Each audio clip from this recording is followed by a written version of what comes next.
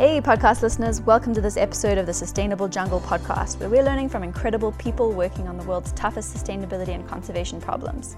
This week we speak to Todd Lemons, an economist, engineer, and ultimately an environmentalist. Not exactly your run-of-the-mill combination. Over the last 25 years, Todd has lived and worked in South and Central America, mainland China, and Southeast Asia. He has served as CEO of Envision Corp, an incubator for sustainability technologies and a leader in the development of market-based environmental finance solutions. He also founded Infinite Earth, an organization which develops and manages tropical conservation land banks and provides environmental offsets to companies across the globe. Most recently, Todd has founded Viridium Labs, an environmental fintech company offering real-world application of blockchain technology that uses cryptographic environmental mitigation offsets. Phew, recognize that there are a ton of buzzwords in that intro, which we aim to explain further in this episode. We cover Todd's background, how he went from chopping down trees to saving them, the mechanisms being used to do this, and how blockchain will be used to dramatically improve how carbon offsets are traded for companies and consumers. That is a whole lot of intro, so let's get stuck into this episode with Todd Lemons. Todd, welcome to our show. Thank you so much for taking the time to talk to us. You are the CEO of Envision Corp and the co-founder of both Infinite Earth and Viridium Labs, both of which were set up with the underlying objective of protecting natural capital. Let's start with your journey. Where were you born and where did you grow up? I was born in the U.S. in California, grew up largely in California and Florida. And so I always was connected to nature and had a very active outdoor life. That's awesome. And did you stay in California for your studies? Actually, no. So I attended the University of the South in the mountains of Tennessee, and then also did a year abroad at the University of the Andes in Colombia, and then a master's at the Universidad Católica in Santiago, Chile. Oh, wow. Okay, so that obviously gives us some clues as to your direction thereafter. Yeah, I mean, so, as an undergraduate, to be honest with you, I didn't, all I really knew was I wanted to do something internationally and I wanted to do something outdoors. Yes. So white collar, some sort of white collar job outdoors. And so I ended up working almost immediately for natural resource companies abroad in South America. And that, sort of was the beginning of the journey. And what was the initial sort of light bulb moment where you realized you were interested in deforestation? Wow, when I was working for timber companies, of course. Of course.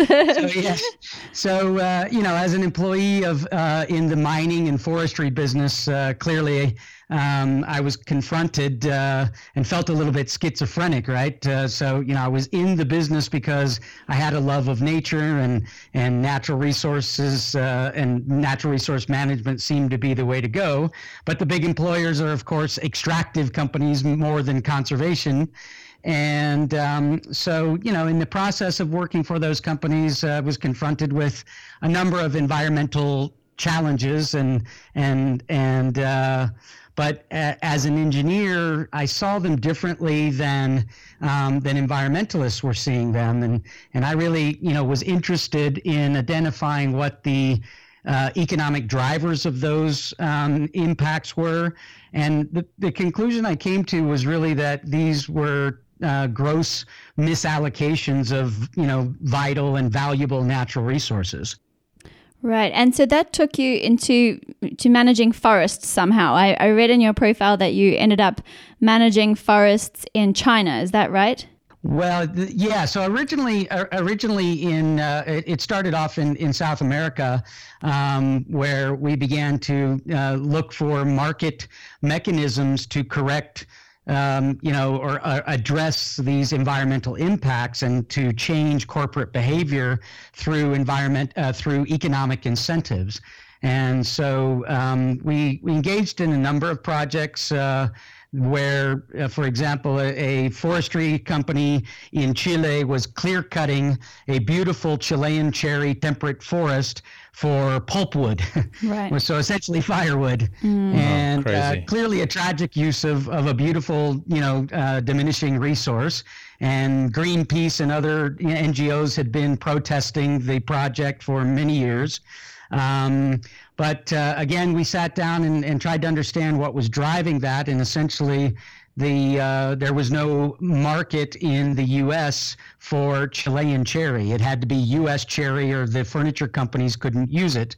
So we ended up finding markets in Asia that would take Chilean cherry and converted that. We created a joint venture between the forest owner and a Taiwanese flooring manufacturer, and over the course of 2 or 3 years built a multi-million-dollar flooring facility that changed everything. It was very much a triple bottom line win, where the forestry owners stopped clear cutting, started select cutting, significantly less impact on the environment, creating downstream products, which of course were more beneficial for the forestry owner, for the Chilean economy, and for Chilean employees.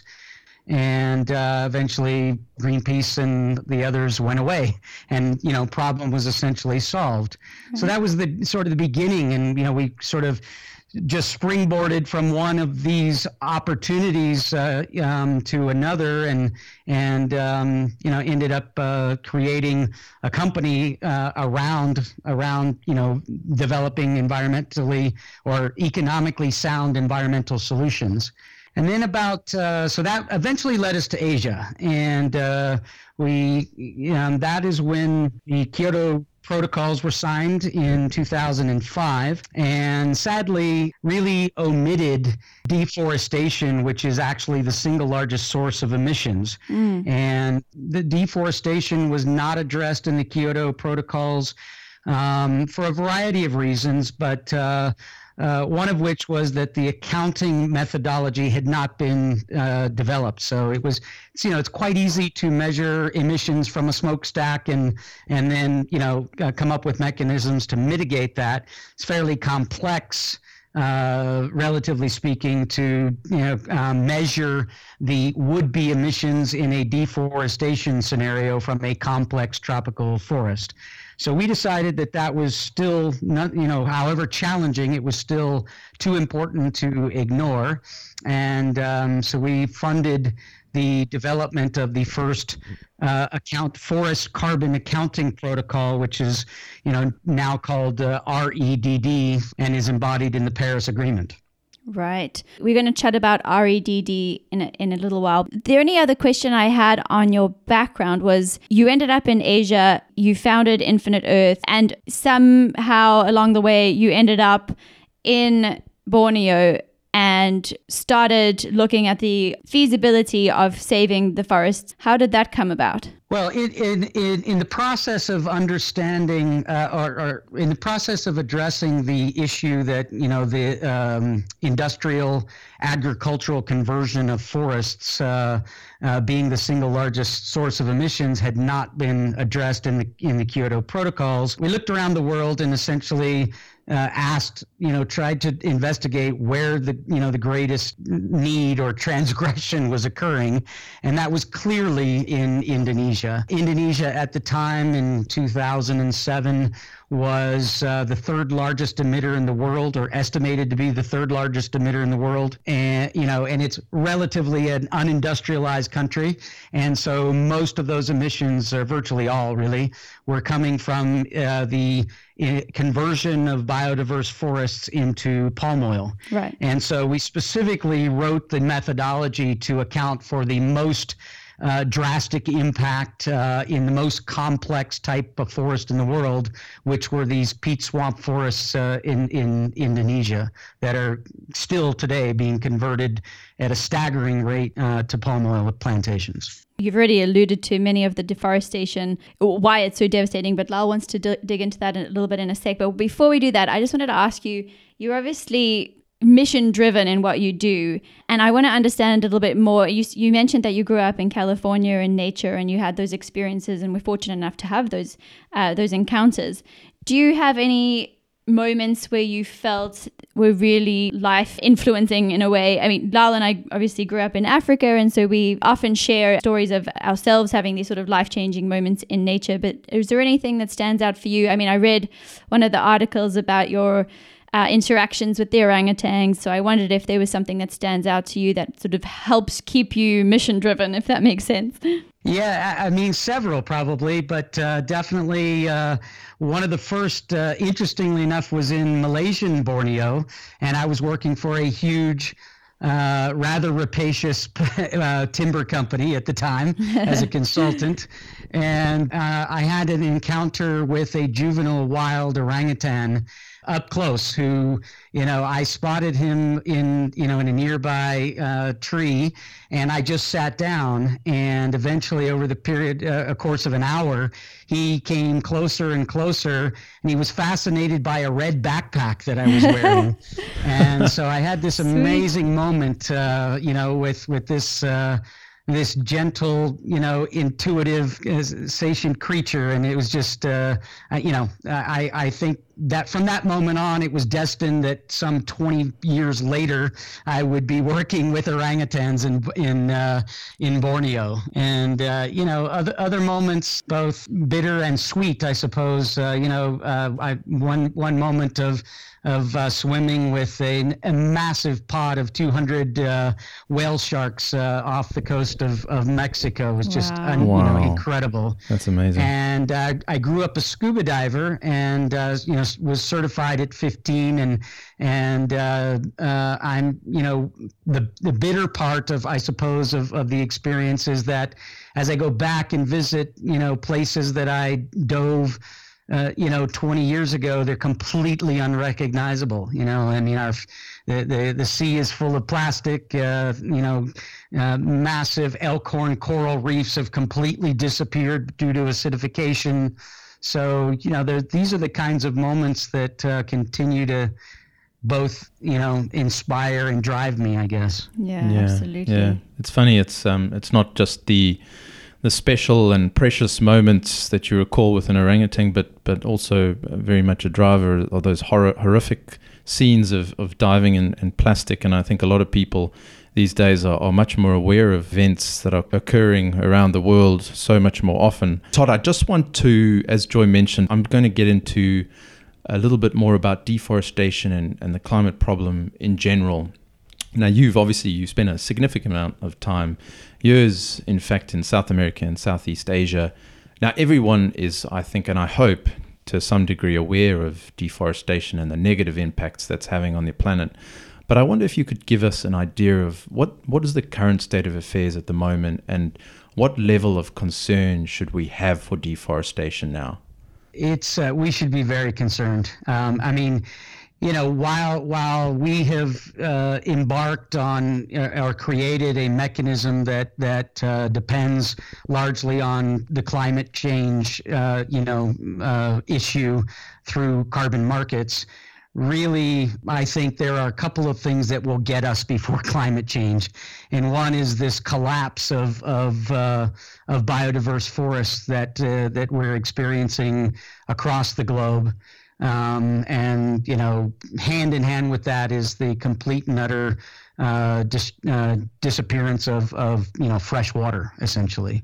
So I think the climate change itself, or ice, as just an carbon emissions issue, gets a lot of attention.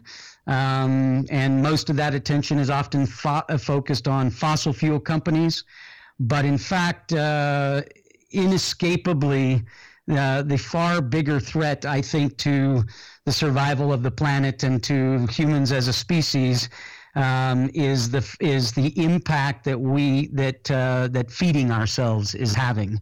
The food industry largely flies under the radar. We don't understand as consumers. We mostly don't understand our impact that our food consumption has. We worry about turning off lights, changing to LED bulbs, driving more fuel efficient cars, but in fact the impact which is far broader than driving our car, the broad environmental impacts that our food production has is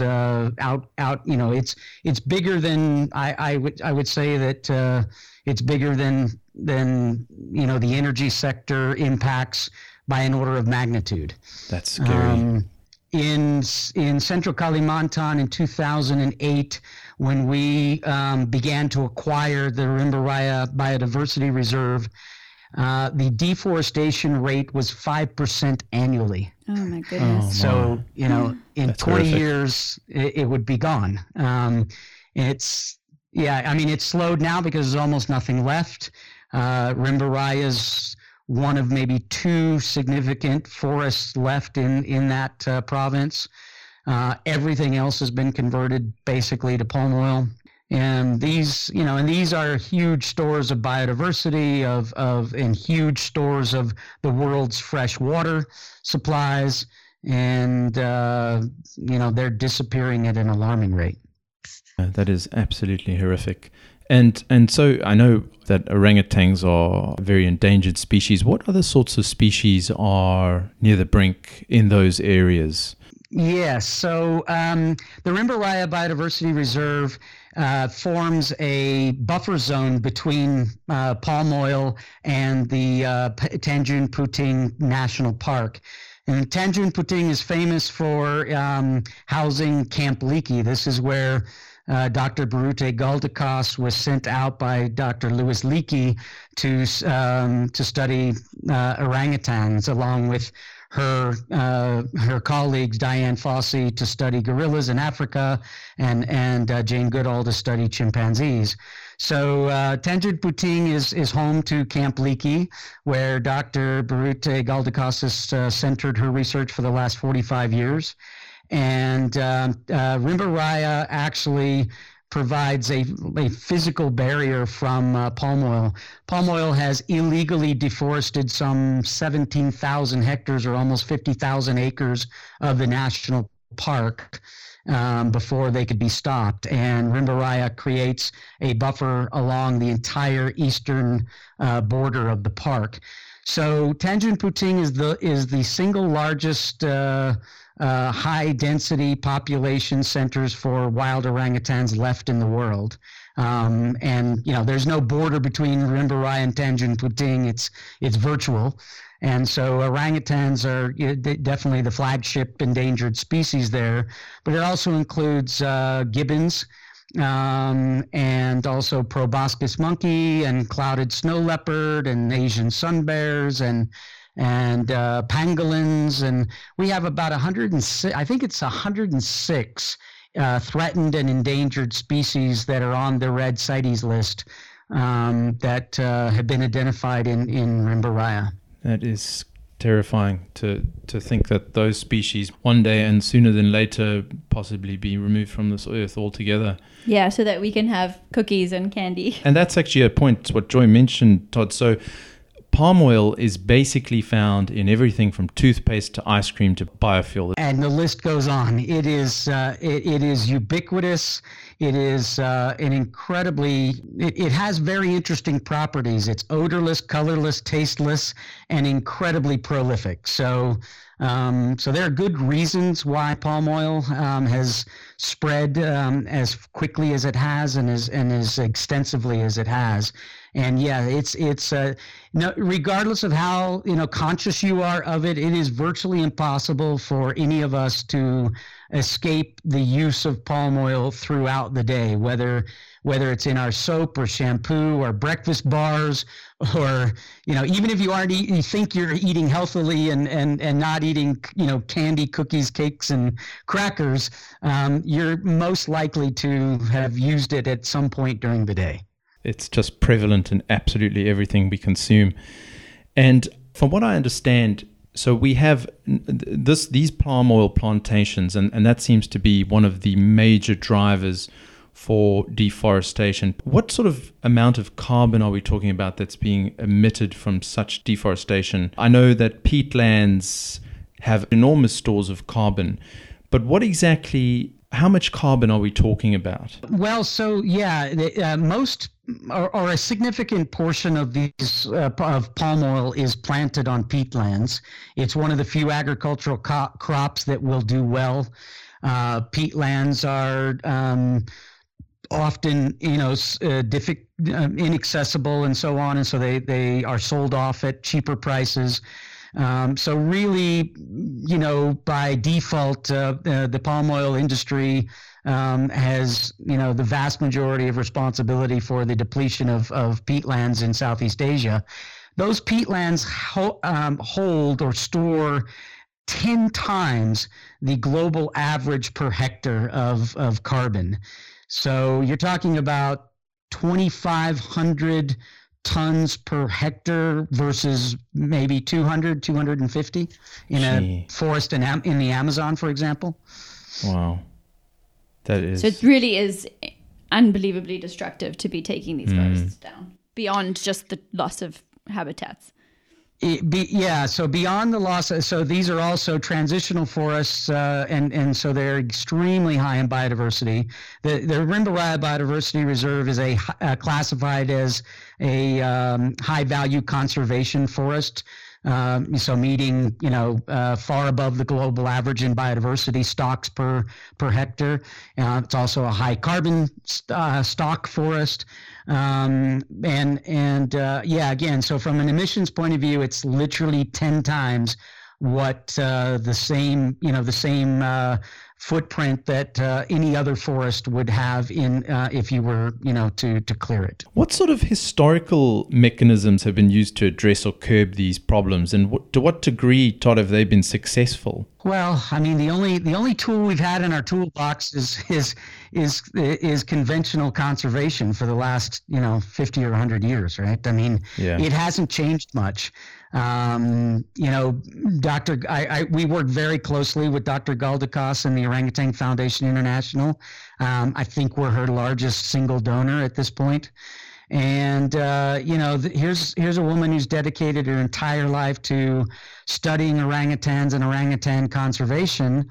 But as an NGO, she now spends most of her time on the trail, seeking donations, right? So she's fundraising almost as a full-time job, instead of doing the incredibly important work of research and conservation that she did, for most of her career. So that's a very limited tool, and it's had, frankly, don't get me wrong. Obviously, WWF and Greenpeace and Rainforest Alliance and all these environmental groups do fantastic work. Probably first and foremost in raising awareness politically and socially. That's extremely important. But at the end of the day, has the deforestation rate been, mitigated at all? No, not at all. It's only increasing. So we don't even see a falling rate of deforestation. We see an accelerating rate of deforestation. And so that clearly is a tool that while we need to keep it in the toolbox and we need to use it, it's time to come up with some new tools. And that's really what we have tried to do as a company for nearly 30 years, is to just create newer and better and variety of tools that we can use to address the problem, because clearly no one single solution is going to do it. Yeah, absolutely. And especially with the ever increasing population and demand for resources and food, and obviously, as you mentioned, food being a major driver. And Joy will get into REDD+ in just a bit. And I think you've already answered this question. How serious do you think, South America and Indonesia are taking this problem? I suppose money speaks, doesn't it? It's the only thing that speaks. It's the world is. We like to draw the world black and white, but in fact, there's so many unintended consequences and things that we don't consider. As a consumer in particular. It's how do you go to Indonesia and say set aside this vast area for conservation for free, and for the benefit of the broader global community, and forego your right to monetize those natural assets those natural assets. I mean, it's a complex question. And at the end of the day, regardless of whether you're communist China or capitalist United States, economies run on value assessments basically, and that's really the issue. If we want to save, if we all agree on this call that these biodiverse forests in Southeast Asia and in the Amazon and in the Congo, if all of those, we can all easily agree that they are essentially priceless. They're invaluable. We hear ourselves say that over and over again.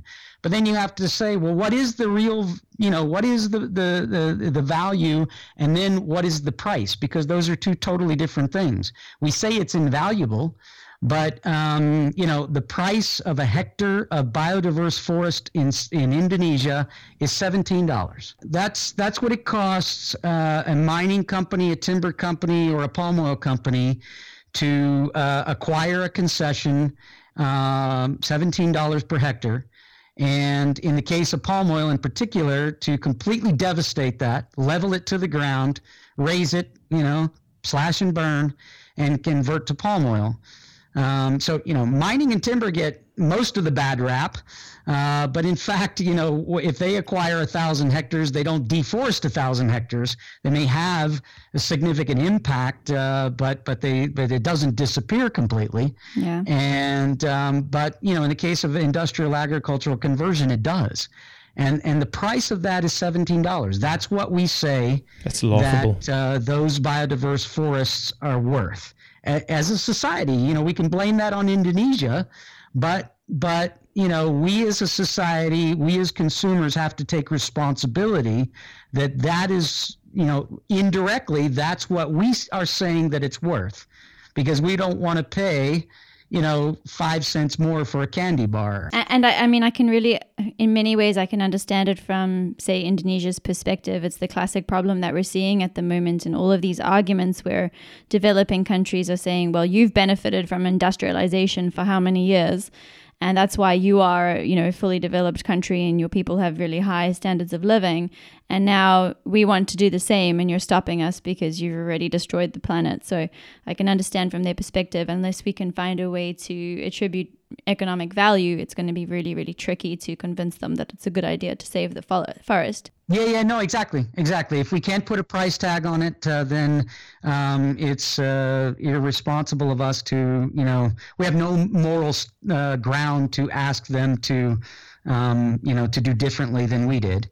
And so if we have to come up with economically viable alternatives. And that's what we're trying to do with, REDD Plus and the Rimbaraya Biodiversity Reserve. Right. So as far as I understand it, the objective of REDD Plus is to attribute value to nature so as to compete with these alternative economic applications of the land. So, for example, palm oil. So idealistically, as humans, we should not have to attribute value to land in order to save it, because we should all understand that it's inherently valuable and important to our really important to our very existence. But of course, that's not the world that we live in, and humans don't think of things like that. Humans only really understand progress and profits, and that far outweighs that idealist notion. So am I understanding correctly that REDD, the structure and the mechanism of REDD serves to bridge that divide between the economically driven and the idealist view by saving the forest, but also attributing value to the land? You are, and the problem with the idealist view is it disconnects everything, right? It disconnects the consumption from the impact and the alternative, or competitive forces that are vying for those resources, et cetera. The REDD mechanism, it was born out of an understanding that in everything we consume, there are these hidden impacts or unintended consequences, and those are called externalities. So, whenever we consume a cappuccino, there are lots of things, there are a lot of ingredients in there, and we pay for the coffee, we pay for the milk, we pay for the electricity and the labor and so on that goes into that, and the paper cup. But what we don't pay for is the impact that these ever, expanding coffee plantations in tropical, forest areas of the world is having. We don't pay for, the milk was probably, the dairy cows were probably fed by soybeans, which came from plantations in the Amazon.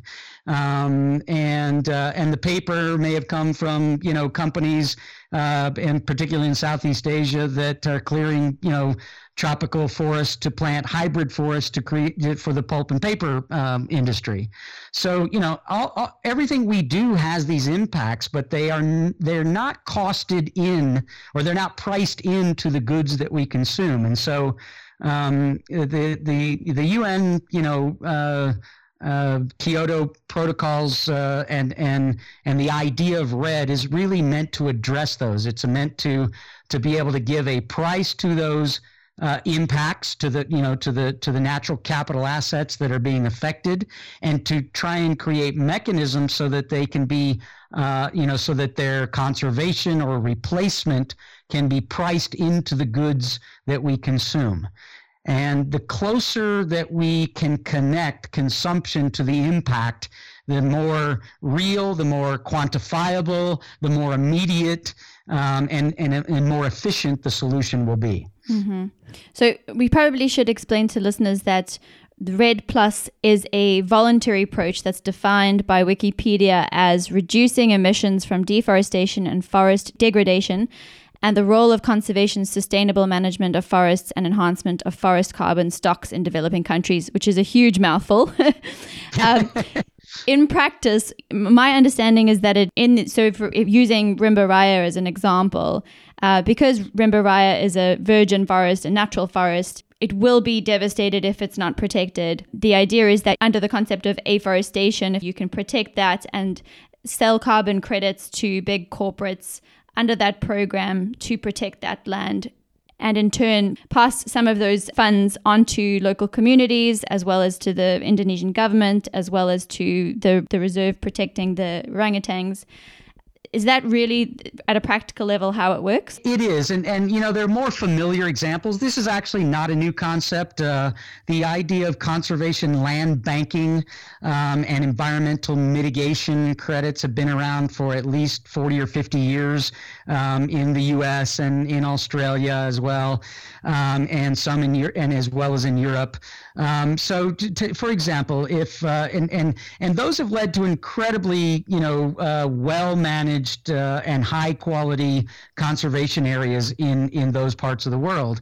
A very familiar example in the United States is that if you are a land developer in Florida and want to develop a 300-acre resort on the coast, most likely you're going to have you're going to impact coastal wetlands, and so in order to be approved for that, then you have to offset an area of equal size and or biodiversity value elsewhere.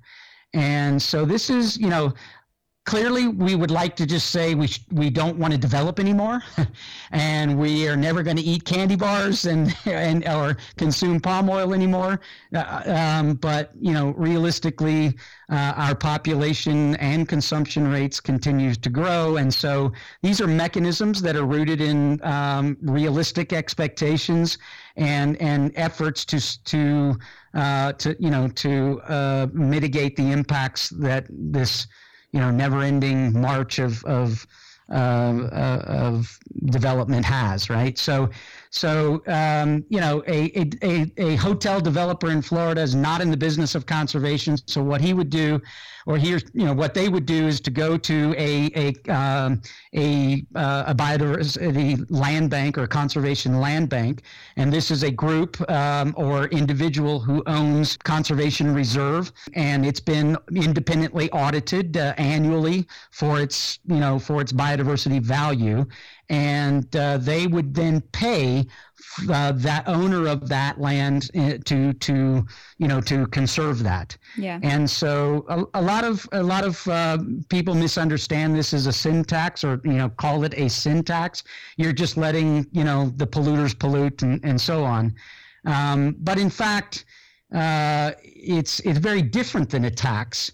It is essentially saying you have to mitigate your footprint to zero, and if you have a value of X on one side of the balance sheet, then you have to have an equal value of X on the other side of the balance sheet. And whether they outsource that conservation work or not is really pretty irrelevant.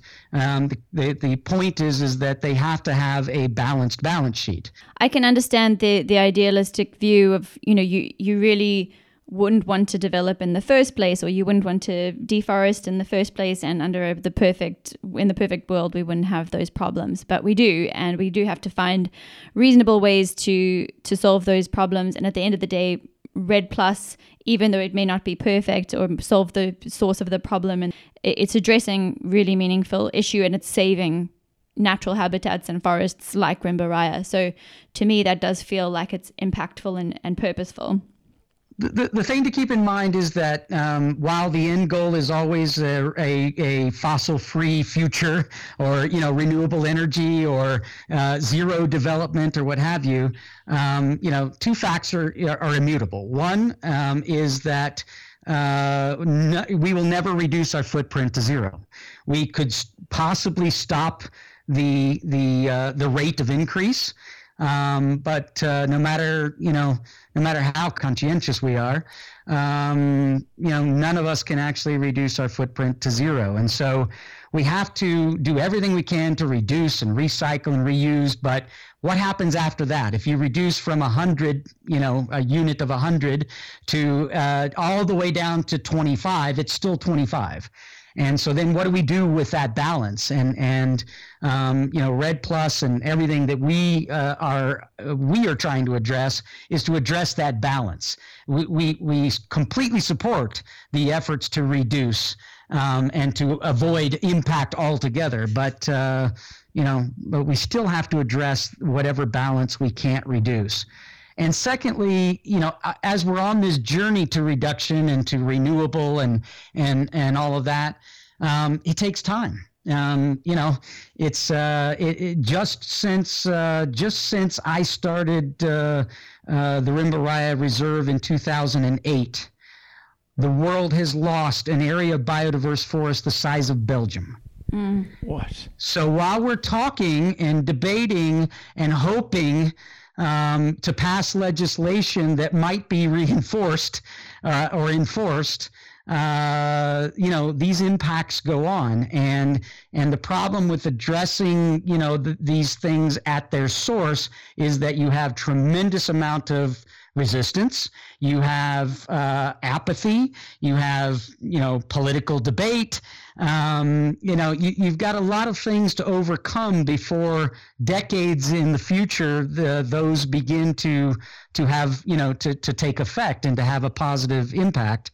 And again, if we can address mitigating the impact through offsets, connecting the consumption, addressing the problem at the point of consumption, then we have a chance to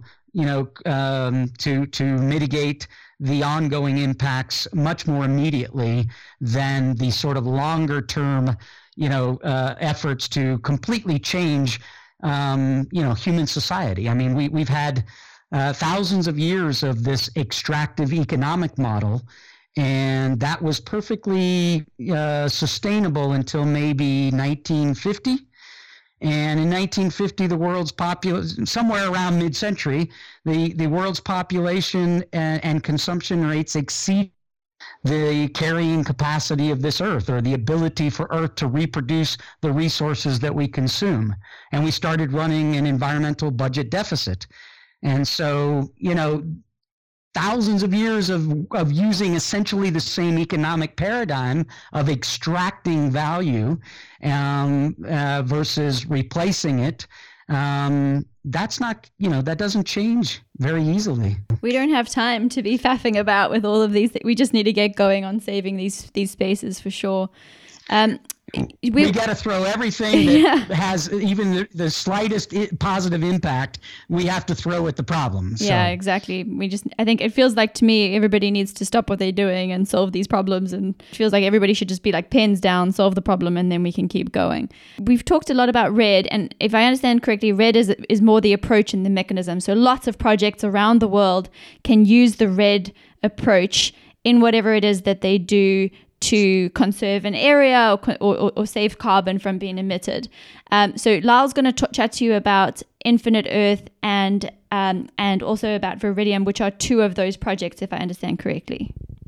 Great. Yeah. Well, Infinite Earth is a RED project, and then Viridium is just a environmental fintech company meant to create more and more tools to be able to create deeper and broader markets for those types of credits.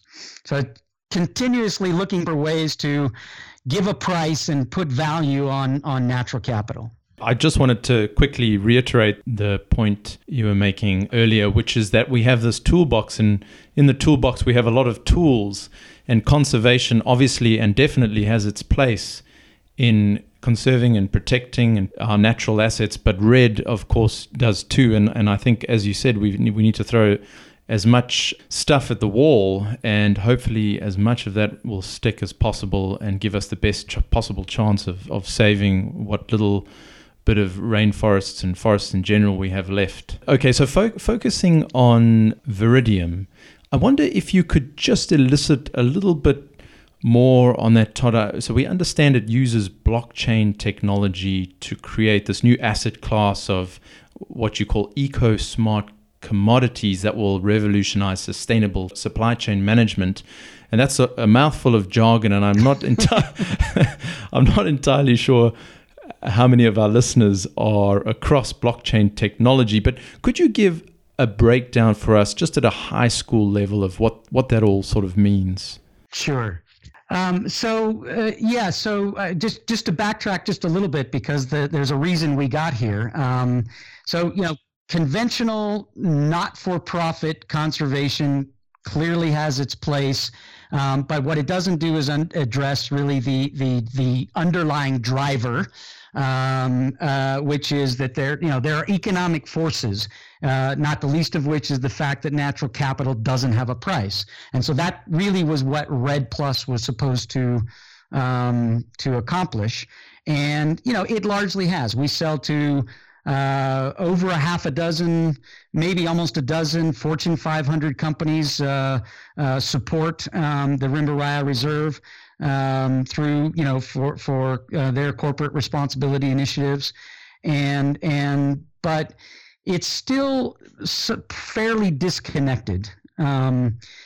So just to give you an example, we if you take a company like Unilever that has a vast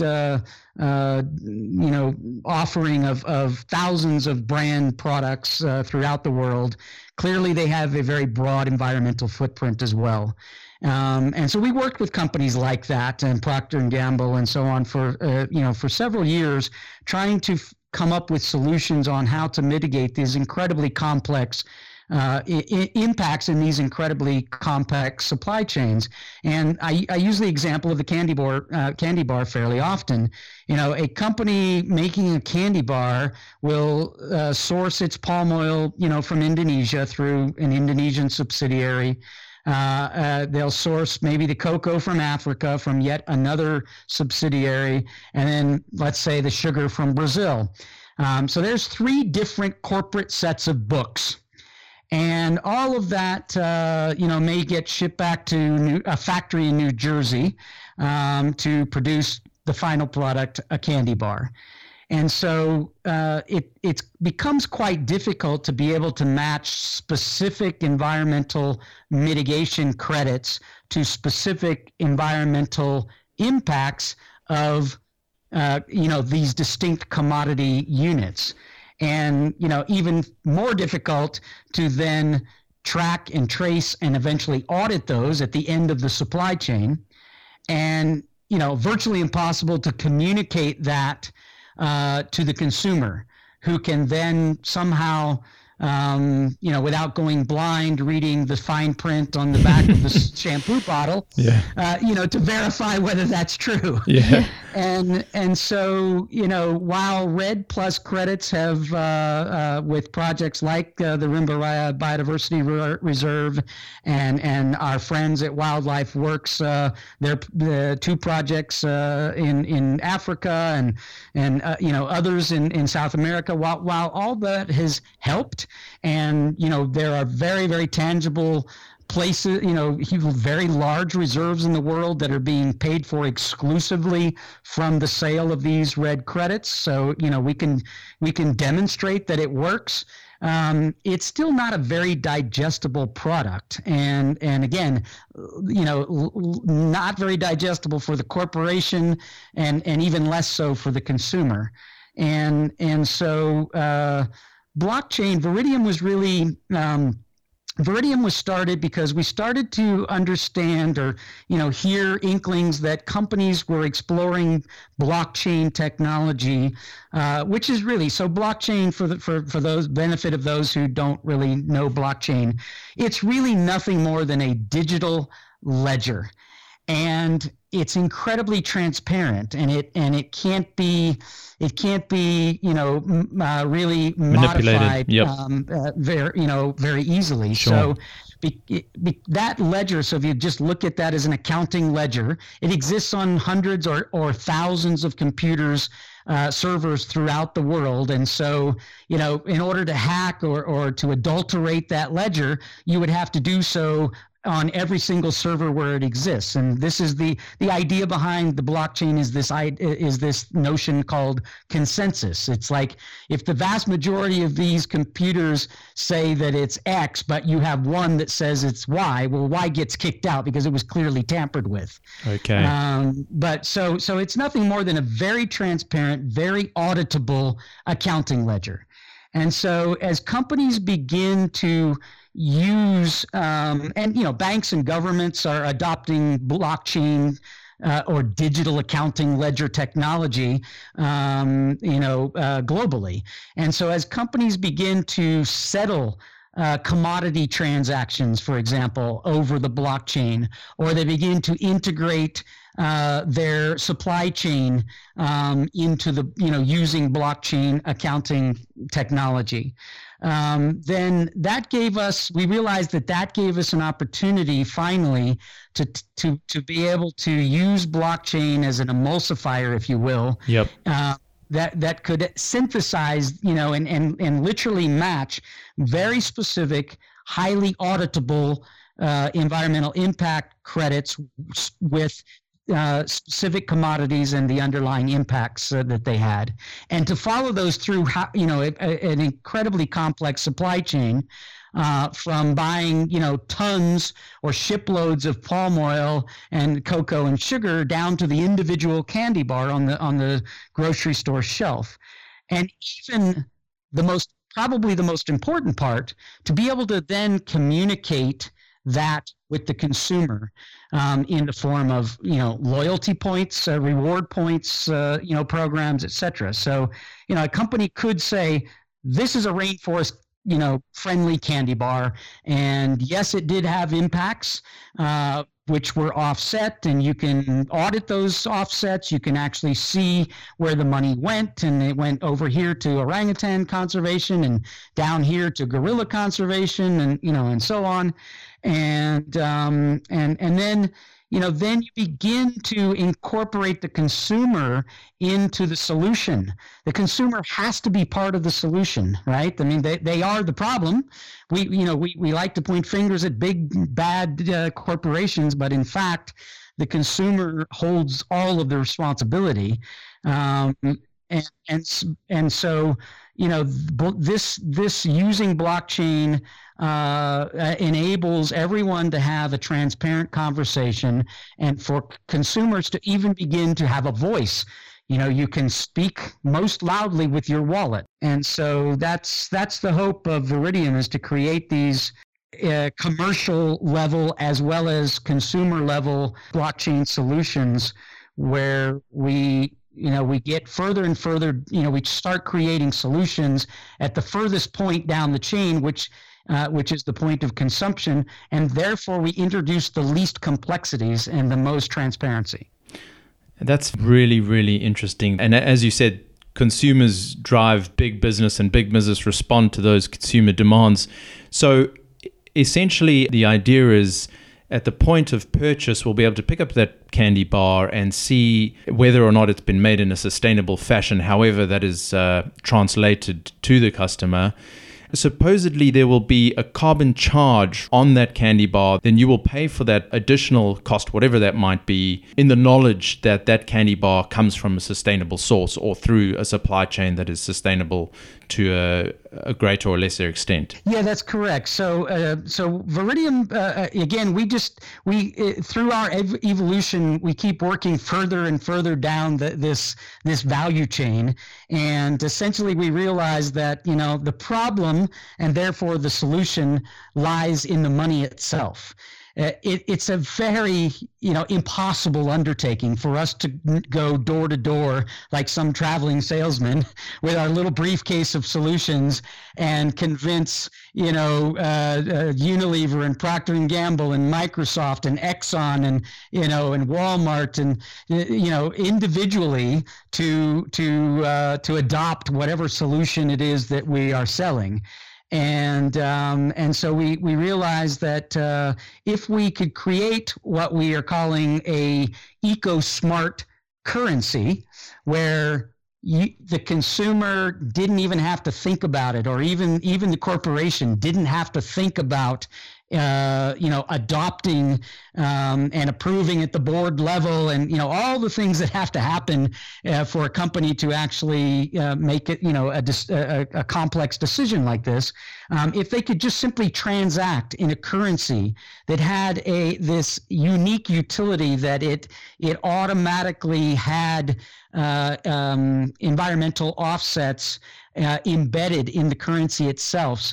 And if you look at that like a battery that's got this carbon charge, or even broader, an environmental charge, and each time you transact, it discharges a little bit to pay for the underlying impacts of whatever you're purchasing.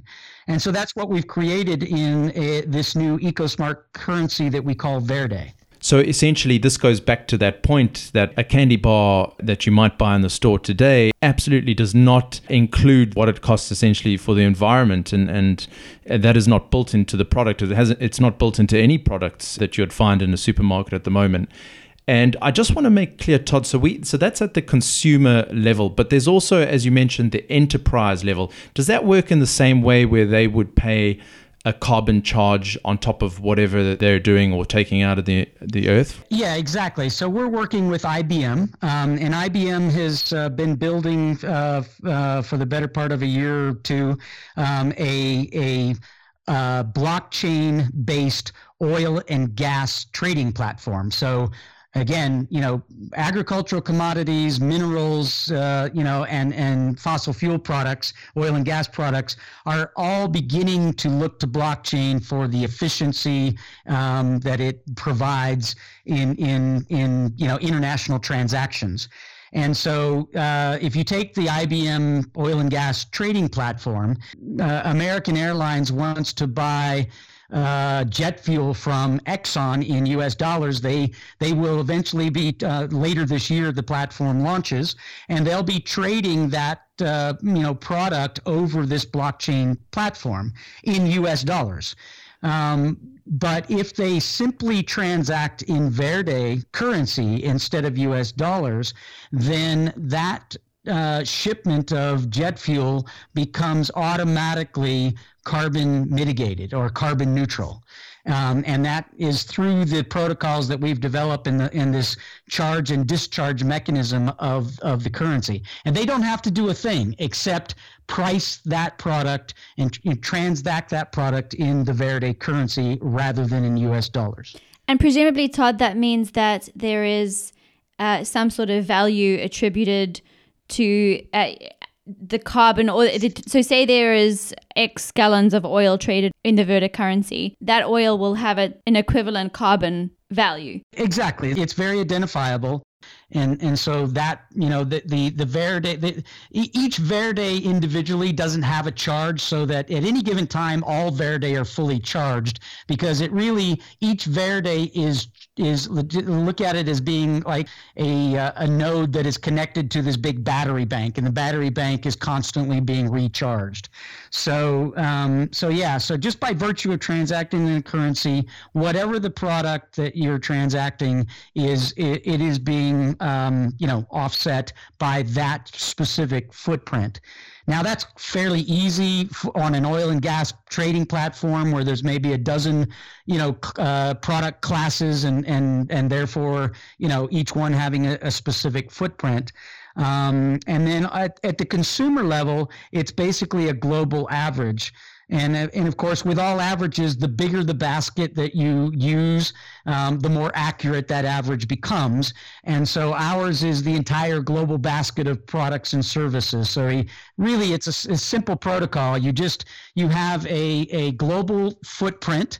And a global GDP or GWP, right? And you from that you can you get what the actual carbon footprint of every dollar spent in the economy has. And so our the way our protocols work, if you're doing a consumer transaction, it just takes that global average. If you buy it doesn't matter if you're buying a Rolex watch for, $10,000 or a T-shirt for $10. It knows that you took that $10 times the footprint per dollar, or $10 times the footprint times $10,000. So that there'll be some sort of very clever calculations going on in the background, no doubt, to figure out what that equivalent exactly. is. And that's all again, open source, and has been audited by a Big Five accounting firm, and then also the blockchain is publicly viewable and auditable, and so we've formed a nonprofit foundation called the Viridian Foundation, and the Viridian Foundation is really responsible. It's sort of the custodian of all these underlying credits, and providing a clear and transparent public accounting that the footprints were actually reduced and the credits were retired and replaced, etc. So where to from here? This is in the early stages, I understand. When can we expect that this sort of technology will become mainstream? So in general, cryptocurrencies like Bitcoin and Ethereum and Lumens from Stellar, those, as you've seen in just the last year, I mean, probably, a year and a half ago, you may have never heard of Bitcoin or a blockchain. And now suddenly it's on everybody at the end of everybody's tongue, right? Absolutely. And everybody's talking about it, right down to, your grandmother. So, So I think it's like all new technologies, it's exploding. The rate of acceleration is mind-blowing.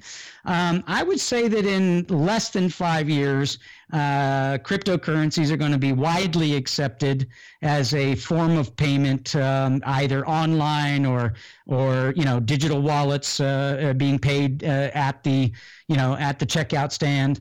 And hopefully, Verde will be right there as among them as one of the options, one of the currencies to pay in. The technology is there today. It's largely about adoption. So, it's taken the industry quite some time just to accept digital payment forms like Google Wallet or WeChat Pay or Apple Pay, Samsung Pay, etc. And those are just linked to your bank account. They're just basically digital versions of your credit card or of your debit card. Yep. And so those are you're seeing those in more and more places throughout the world being accepted, and once once that becomes the norm, then cryptocurrencies as just a simple choice of currency. So if I am, have a U.S. credit card and I travel to Hong Kong, obviously my credit card is charged in Hong Kong dollars, and somehow the banks work it out in between, and I get a bill in U.S. dollars when I get home. And essentially it'll work the same way. You'll just choose the currency that you want to pay in, whether your bank account may have U.S. dollars and Verde and lumens and in there, and you may decide okay, I'm purchasing a tank of gas, and that has a pretty significant impact, so I think I'll pay in Verde. That's fascinating. And I must say, from a consumer perspective, given the choice of two candy bars, one in which the cost of the environment is built into the product and another which is not, morally, I would feel absolutely obligated to choose the one with Verde and spend in currency Verde, because that really is an fascinating solution. Todd, I'm just going to hand over to Joy. I see that we're getting over an hour now, so I think she wants about that, Todd. Start wrapping it up. But I didn't. No apologies necessary. I apologize for droning on. Not at all. I know that I'm supposed to be closing now, but I noticed on the Viridian website that there was a credit card, potentially a credit card solution for consumers where you could pay in Verde. Am I understanding correctly? 100%. We worked on this 10 years ago already, just with our Red Plus credits, and it's a very simple model. It's just like your airline miles, rewards points credit card. It just simply, if you have a British Airways card and Visa card, and you buy something, the merchant pays maybe 3% merchant fee. You buy something for $100, it costs you $100, but the merchant pays $3 to Visa, and out of that $3, 1% of the total transaction, or $1, goes to British Airways to pay for the miles that they reward you with. Yeah. And so this essentially works exactly the same way. It's a reward points credit card that where Viridian would get that $1, or that $1 per 100 or 1%, and payment for the underlying credits that mitigated your purchase. And so this was something that was quite advanced, but didn't really work under the Red Plus model. We believe it will with Verde being a currency. And so we definitely hope to launch that sometime in the near future. Again, we keep coming up with ways to get this further and further into the hands of the consumer. Broadly, the global public has said we want solutions. We understand this is a big problem. And at the end of the day, largely nothing happens not because corporations are resistant to it. They're happy to actually pass it on, the cost of whatever it is, on to you as the consumer. Yeah. But, what companies value is clear communications. And in the communications, they hear anecdotally that we care. And then when we vote with our wallet, we say we don't care. We're more than willing to continue to, and so or they realize that you want a rainforest friendly candy bar, but how do we really certify that it is? And how to, it just becomes really complex as you move the burden of the solution up the value chain, to the corporations. So it's not that we're giving corporations a pass, it's just that it's too complex. And if the consumer can really vote and really communicate to the corporation just by what currency they decide to spend, then that provides a tremendous amount of valuable feedback to corporations who can then adjust behavior accordingly. Oh, absolutely. I can totally see the value proposition there. I mean, we try to be conscious consumers, and going to the supermarket takes a ridiculous amount of time because you have to sit there and read the back of every single pack and try and figure out to what extent you're destroying the planet by your purchase. So to have a little bit more transparency, but also, very obvious mechanisms like a credit card where that it's doing some good would be the conscious consumer's dream, I would think. We hope so. We hope so. Todd, I'm going to close up now, but before we do, you are obviously extremely passionate and mission driven, and would no doubt be an inspiration to many aspiring change makers out there. Would you have any advice, tips, tricks to share to anybody out there who's wanting to have an impact in their day-to-day life, or indeed their career? I just would say, focus on, not to sound like a broken record, but focus on what's the underlying driver. You can't solve problems if you don't know what's really causing them. So we all feel great about going out there and, chaining ourselves to trees or protesting or what have you. But at the end of the day, there's a reason that's happening. And the deeper understanding that we have of what is causing that, I think leads us to much more practical and efficient and immediate solutions. Yeah, amazing. And Todd, where can people find out more about the work that's been done at Infinite Earth and Rimba Raya? There's a website, I understand, infiniteearth.com? Yes, yep. It's infinite-earth.com and also at viridium.io. Okay, so that's the website for Viridium. And on the social medias as well? Yes, we have Facebook, Twitter, all Instagram, all the above. Okay, we'll put links to all of those in our show notes, and we'll also provide a bit of an explanation about Infinite Earth, because we ran out of time and didn't talk about that in a lot of detail, but that is a super, super interesting organization as well. So we'll put a little blurb in and explain what that is and the work that's been done there, as well as Rimba Raya, because it's super cool. But thank you so much, Todd. Thank you very much for the time. We could probably talk to you all day. I think there's so many topics we could have delved into with you. It's been a super interesting discussion. No, on the contrary, thank you. I love what you're doing, and again, raising awareness is really probably the most important component.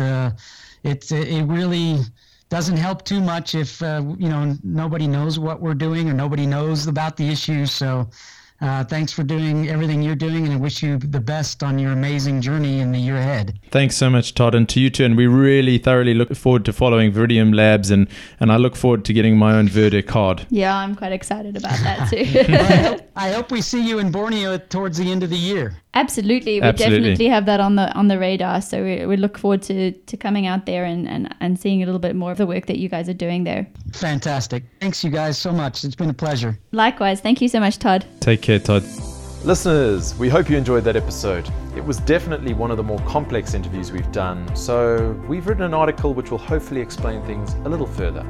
We'll link to that, as well as Todd's various organizations, in our show notes, which you can find at sustainablejungle.com/podcast. And we're 9 episodes in. Let us know how we're doing. Are these topics interesting? Are there other things you'd like us to cover? Let us know in the comments. Thanks, and catch you next time.